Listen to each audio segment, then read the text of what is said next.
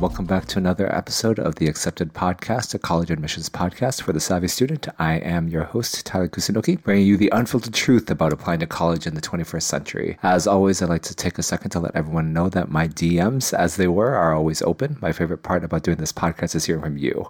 How are you? How are things going with college, with school, with your applications, all that good stuff? I would love to know. Send me your questions, concerns, feedback, episode ideas, complaints, opinions, beefs, whatever it is. At the end of the day, this podcast is a community first forum for achieving better college outcomes. My inbox is always open at tyler@theacceptedpodcast.com. Today, we are going to be diving into a couple different things. One is Columbia's refusal to participate in U.S. News rankings anymore. And then I'm going to talk a little bit about the truth around engineering schools and engineering majors. But before we get into those topics, a couple quick announcements to make. First of all, summer is here, and it's not just about taking a break and having some fun in the sun. It's also your chance to get ahead. So if you want to know how Ivy League applicants make the most out of their summer, then please mark your calendars. On Saturday, June 17th at 6 p.m. JST, my consulting team here in Tokyo is hosting an exclusive webinar, Your Ultimate Guide to a College Admissions Boosting Summer. This is a roadmap for rising juniors and seniors designed by people who know the college application game. I will be leading those talks, and as an admissions consultant for over 15 years, we've helped thousands of students increase their admission chances and get into some of the best universities in the world. So we are going to be talking through that, and you'll get a clear checklist for a Power Pack summer and gain key insights from the previous admissions cycle. We'll also be doing a live Q&A at the end to address all your concerns. Additionally, our boarding school admissions teams will be hosting a panel discussion on Sunday, June 18th, the following day, from 7 to 8 p.m. JST. So join us to learn all about how to crack the boarding school admissions code, which is getting trickier and trickier every year. So it'll be a panel that includes myself, our boarding school admissions team, and the head of our student research division. So we're going to go through a bunch of topics, including recent trends, how to learn from successful applications, and how to craft an effective school list. And we'll also be talking a little bit about how you can use independent research to help your application gain an edge. So make sure to come get all those questions answered before the start of the next application season. To join either of the webinars, you can register at tokyoacademics.com/events. That's tokyoacademics.com/events. Okay, great. Let's dive into a couple of today's topics, a couple big things going on. First of all, I did want to bring up the recent news. This just came out on Tuesday. Columbia University, my alma mater, is not going to be submitting data for the undergraduate rankings by the U.S. News and World Report, which is generally considered the most go-to rankings in the world for U.S. schools. So this is huge. And just for those of you who weren't aware of what's been going on here, a brief timeline of that. On February of 2022, a professor, so the killer came from inside the house in this case, right? A Columbia professor basically accused the university of sending inaccurate data to the U.S. News rankings. Columbia then the following June of 2022, on June of 2022, said it would submit information for the coming rankings as it reviewed those specific allegations by the professor. The professor basically went through the math, looked at how U.S. News determines their rankings, and basically argued that Columbia was submitting false data, right? Because Columbia in recent years has shot all the way up to the number 2 ranking in national universities on U.S. News. A few days later, after Columbia said it wouldn't be submitting information for the upcoming rankings for the year of 2022, the U.S. News removed Columbia from its national universities list, where it had, as I just mentioned, had been the number 2 undergraduate spot in the entire country. And then finally in September of last year, Columbia did admit basically that it had relied on outdated, and I quote, relied on outdated and or incorrect methodologies for class sizes and the share of faculty members with terminal degrees, both of which are factors in the U.S. News ranking. The average class size and the number of faculty that have PhDs are factors that go into this, and Columbia had fudged those numbers in order to drive themselves up the rankings. U.S. News has now shifted that to rank number 18 among national universities. And so that's kind of the overall timeline, culminating in this past week, Columbia basically saying it's not going to submit data anymore. And so how US News then chooses to rank Columbia, given that they're not receiving data from Columbia anymore, is going to be an interesting thing. But the fact that it was so subjective to begin with, right? The fact that all of this data could be so easily fudged, that the US News was not the one to catch these lies, right? But that a Columbia professor had to dig into their own school's application math, right? Or dig into the own data that it had been submitting to Columbia to find the falsehoods here, really put the US News and its rating under the microscope. And since then, while it hasn't really affected the undergraduate rankings, a lot of law schools and medical schools have stopped submitting data, right? Basically saying that its rankings create kind of weird incentivizations, right? So this includes Columbia's law school, medical school, and nursing schools, but many other top universities for their graduate school degrees in particular have pulled themselves from the US News ranking until the US News tries to figure out a better way to evaluate it, right? And so now the publication has since changed its undergraduate ranking system to reward institutions that graduate students from different backgrounds and to remove some of the often criticized measurements like alumni giving from its ranking formula, right? So US News has also pivoted and basically said maybe a lot of our metrics are outdated or they reward a particular type of university that is going to benefit basically wealthy and white is what the conclusions were. And so they are trying to diversify that a little bit with their new ranking system. The problem is that if you can pivot that so easily, then what is the value of the ranking system to begin with, right? If your ranking system is so quick to adjust and you can see the wild fluctuation, especially this year, schools that were kind of ranked a little bit lower are now suddenly rising to the top.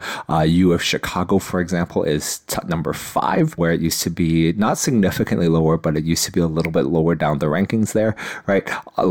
There's been a huge fluctuation, right, in the rankings based off of some of these changes.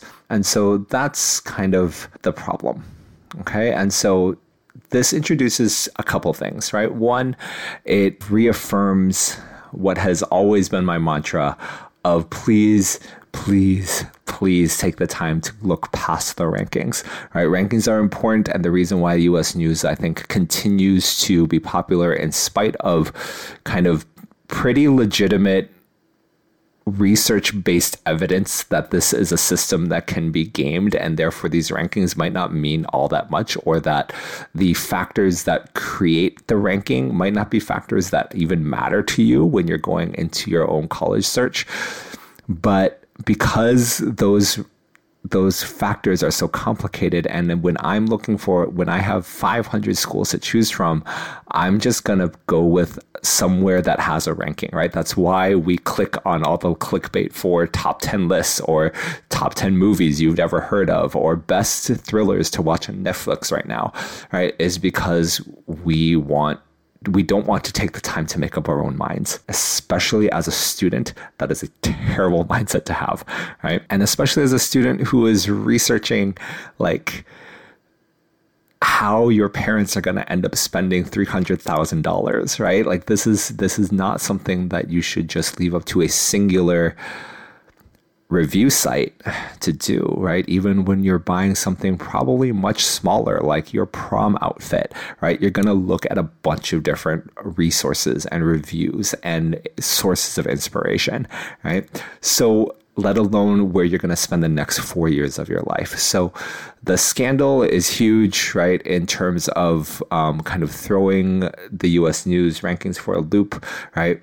The reality is that so many people are going to continue using it. It is there. It is relatively easily accessible. A lot of stuff is behind a paywall, but it's pretty easily accessible and it's easy, right? I can look, I see a number, I can determine where I want to go, right? That's fine. But all of this news and the fact that all of this stuff is self-reported, right? And of course, you're at cross purposes here because a school is, of course, going to be incentivized to send the data that is going to move it up its rankings, right? Move it up the rankings. So with all that in mind, right, just a continual reinforcement of an ongoing mantra I've always had. Really take the time. This is why you should start early. Start the summer of your junior year. Start earlier.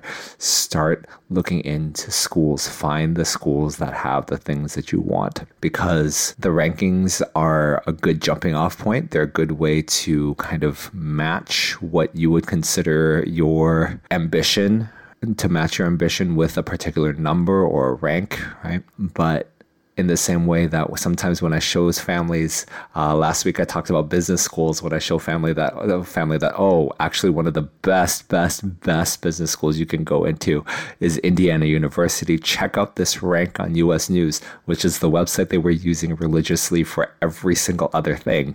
They see Indiana University and they're like, well, I've never heard of that. These rankings must be wrong, right? So think about how you're using this, right? Use it as a starting point. It is not a Bible. It is so fallible. And so take, especially now, right, as the ranking is undergoing constant review and revision over what the heck it's measuring. Once US News decides what it actually is going to determine its rankings off of, I will talk through them. I will find out, and I will talk about them here. But until then, just know that those rankings are going to see wild fluctuations from year to year, probably for the next couple of years, as criticism and scrutiny around all of this continues. Okay, so just a couple things to keep in mind there. All right, let's move on to one of the things that I really have been wanting to talk a lot about, just because I have a lot of students who are interested in pursuing a degree in sort of this field, one way or another, and that is engineering. Engineering is incredibly broad, and so it's something that you do want to kind of really pay attention to in terms of what type of engineering you're going in to get into. Civil engineering is a very different thing than mechanical engineering, which is very different than computer engineering, right? And this may seem like a duh thing, but the number of students who come in and kind of just want to say, oh, I just want to do engineering. Why? Oh, I'm good at math. Well, okay, you being good at math is maybe a starting point / prerequisite for doing this, but I don't think should be the baseline of how you are going to go about pursuing your future. So I wanted to quickly talk about engineering, mostly with a view to how to pursue some of the big name schools, right? Because a lot of the students who are interested in engineering are also the ones who are very interested in getting into MIT or getting into Caltech or getting into an Ivy League, right? The same thing that drives them to be very good at math and very good at kind of the systems that are necessary to be an engineer. That type of ambition, that type of drive is also a big part of why a lot of them are interested in getting into a top school. I want to talk a little bit about a couple of the keys here. So one is obviously your math. I think that math now more than ever is very tricky to, depending on your school, it's going to be hard or easier or harder to get ahead. A lot of schools, if you are in the US school system and you're in the AP program, you obviously are going to want to look into getting BC Calculus done by your junior year, right? I think that being able to get into either multivariable or linear algebra your senior year of high school is super important, right? If you're aiming for a top engineering school. So obviously your educational courses, that's important. But the other part in terms of engineering, right? When I end up working with a student who really wants to do engineering, wants to study engineering, a lot of what I end up focusing on is certainly an awesome internship, an awesome research project. Those things are helpful if we can get access to them, right? But what I have found to be successful with a lot of students has been not just doing those sort of things, but really taking the time to engage in the independent tinkering and independent problem solving immediately around you that colleges kind of want to see as a mindset for an engineering student. Sure, you can be good at math. Lots of people are good at math, but engineering is not just about can you run the equations, right? Literally, especially now with a computer, that's not what I need you for. What I need you for is a willingness to get hands-on, to tinker with, to bring me a different perspective on how to solve this problem with efficiency, right? That's what engineering is about. It's a solutions-oriented major, right? And your ability to demonstrate and prove that you can come at problem solving from a unique perspective, from a meaningful angle, you need to start practicing that now, right? And that can start at home. That can start immediately around you. That can start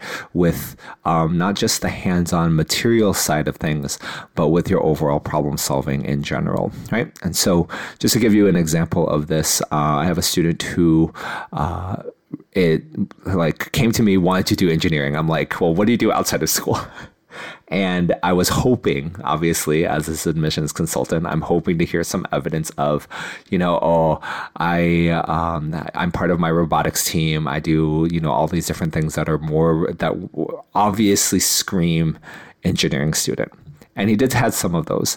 But when we were mapping out his activities list, he was like, well, actually, most of the time that I spend is at a dog rescue center. I was like, when you say most of your time, tell me what you mean by most of your time. He's like, well, between kind of being on the streets fundraising, right, and going and visiting the dog center and then taking care of the dogs there, I'd probably say around 15 to 20 hours a week. I'm like, what? Right? In my head, right? Because the family had come to me expressly saying they were aiming very high. I was like, oh no, initially, right? Was how I was thinking about this, because the evidence of I want to do engineering just wasn't there. But as we were talking, I told him let's start thinking about this. I want to see some evidence that you have the mindset to be an engineer, but we don't have time necessarily to find you a great internship or an awesome independent research program or anything like that. So let's start with, what can you do to try to fix something around you? And so we just started listing all these problems, right? All these little things that he saw that he was like, oh, I wish this could be better. And one of the things that ended up coming up was the communal bathroom for the dogs at this rescue center. And he was just like, yep, it's made with poor material. It kind of just absorbs all the waste instead of kind of funneling it so it can be easily disposed. And then because it absorbs it, it sticks, right? And then it stinks. And it's just an unpleasant environment. I love taking care of the dogs, but I hate walking into it. I was like, okay, that's an interesting problem, right? Let's think about how we can fix it. And we started to brainstorm, and it was very clear that I need to, first of all, there's a material science aspect to it. Like, we need to use a different material, right? This absorbent material, I get the idea behind it, but absorbing it is not it. We actually needed to funnel all the waste to one shared collecting space so it's easy to dispose of, right? Okay, great, fine, right? And then we also need to think about the angle, right, of the toilet so that all of the waste can actually funnel, right? And we don't need to kind of sweep it or do anything like that. It's not just sitting in puddles on the ground. So we need to determine angle, but the dogs also need to walk, so it can't be the super steep thing, right? And so, et cetera, right? And so as we were doing that, and so he kind of went to a couple hardware stores, did some materials testing, did a cost benefit analysis in terms of how much would this cost, because he was doing this out of his own pocket, right? And then he spent a summer rebuilding the dog toilet, right? That's what he did. And this sounds weird to say it as a project, but he did it. It got done. There was a demonstrable change, right? There were more volunteers. Volunteers were willing to stay longer. Dogs were happier. There was obviously we can't prove it, right? But there was an increased rate at which the dogs were being adopted, in part because, to some degree, hopefully, right, people who were looking at the dogs and looking at the animals were able to stick around longer because they weren't being chased out by a terrible smell. And so all of that to say, right, this kid is now happily pursuing engineering at Cornell, right? And of course, did he have the stats? Did he have the SAT grades, scores? Sure, he did. But every engineering student has that. But what really helped distinguish him, right, was not some amazing top tier, unique, awesome research opportunity at Google, right? It was, I'm going to think like an engineer. I'm going to think about problem solving. I'm going to use the limitations that I have in terms of budget, in terms of resources, in terms of time, and I'm going to solve a problem. And I'm going to prove that I can solve the problem, right? So think about that, right? Especially as right now you're heading into summer, right? A lot of deadlines have already passed for big programs. That's fine. If you didn't get into anything, don't despair, right? Think about what you can be doing there, okay? So that's one side, right, of this, is that for engineering, it's the schools are great, but in order to get in, your mindset needs to be proven, and there needs to be evidence that you can think like an engineer, not just that your grades are good. And then the last thing I would really want to point is that one of the ways to really do that, right, even once you're in college, is to not actually go straight into an engineering degree, right? A lot of the programs that are engineering, you have to decide on your major pretty early, much earlier than normal, right? Normally in US schools, you finish 2 years and then you decide to be an engineer, right? I think it's important to know that as engineers, you actually have to decide this pretty early. You usually have to decide after your first year because there's so many courses that you need to take. But I think given what I've just said about perspective being being a versatile person who has a lot of different types of knowledge to bring to the table and be able to solve problems, I really think that it's worth taking a look at schools that are a little bit smaller, but that have partnerships. I've mentioned this in a few previous podcasts, that there are a bunch of different schools, smaller, liberal arts focused, that have partnerships with some of the biggest names in engineering. And so I'll just use one obvious one as an example, Caltech. Caltech is the MIT of the West. It's a great school. It is impossible to get in. However, Caltech has partners, right? And they've partnered up to create a bunch of 3-2 programs. So what a 3-2 means is you spend 3 years at this smaller school, and you get your bachelor's degree. You get a bachelor's degree there, and then you spend 2 years at Caltech, and you get a Bachelor of Science from Caltech. So you spend a total of 5 years, right? But you end up with 2 degrees, right? So 5 years, 2 degrees. One of them is a science degree from Caltech, right? Which obviously is going to be satisfying for many of you who are aiming for engineering and aiming for something higher, but it also gives you the time, right, to slow down the rush to get into engineering, right? Take some time in a liberal arts environment where you are required to absorb all of this additional kind of side knowledge that you can start to innovate and integrate into something more interesting. Okay. And so some of the schools that Caltech has partnered with, Bowdoin, obviously a great school, Bryn Mawr, Grinnell, right? The founding place of Intel, right? Haverford, Mount Holyoke, Oberlin, Occidental, Ohio Wesleyan, Pomona, Reed, Spelman, Wesleyan, and Whitman, right? Now, some of these obviously are top tier, right? Bowdoin is like the number 3 liberal arts school, right? As long as they haven't kind of falsified their rankings, U.S. News and World Report. But many of these schools are very achievable. Reed College is a very achievable school for many students, right? And if you get in and then you choose to then apply to Caltech, right, you then end up kind of with this best of both worlds, right? That you've kind of been able to gain access to an almost impossible to access school, right? By starting off, and you're coming to the table. The reason Caltech makes these partnerships is it knows that a liberal arts student coming in is going to bring a different perspective, right? And so that can be one way of thinking about. Caltech isn't the only school that has these partnerships. Dartmouth has a bunch of them. Columbia has a bunch of them. Take some time to dig into and look up, right? Look up just 3-2 programs or 4+1, 4+1 engineering partnerships, and see what comes up. There are quite a few. And this can be, as you're building your college list, worth thinking about, right? That if at the end of the day, right, your goal is this awesome engineering degree from this awesome school, there's more than one pathway there. And that is something that pathway there may ultimately help you become a better, more successful engineer to begin with. Okay. So, you really do think about that. You don't need to necessarily go fix your dog toilet, but what I would really encourage you to all start thinking about is, if you're thinking about engineering, is look around. What problems exist right immediately around you that you can solve? Do it. do it. Take the time to figure out how to optimize your immediate surroundings. And I think you will almost always end up with an interesting story to tell that will help you get into the engineering school of your dreams. All right. Thanks for listening to the Accepted Podcast. Again, my name is Tyler Kusunoki. We hope you enjoyed today's topic on shifts to the rankings and on engineering schools. Join us next week for more on the complex world of college admissions. If you like what you're hearing and want to support, be sure to leave us a rating on Spotify, Apple Podcasts, your platform of choice. Subscribe and hit the bell icon for notifications to stay up to date. And again, do remember there are a couple events coming up next week. So do check us out at tokyoacademics.com/events. That's tokyoacademics.com/events. That's it for today. And remember, the key to getting in is getting ready.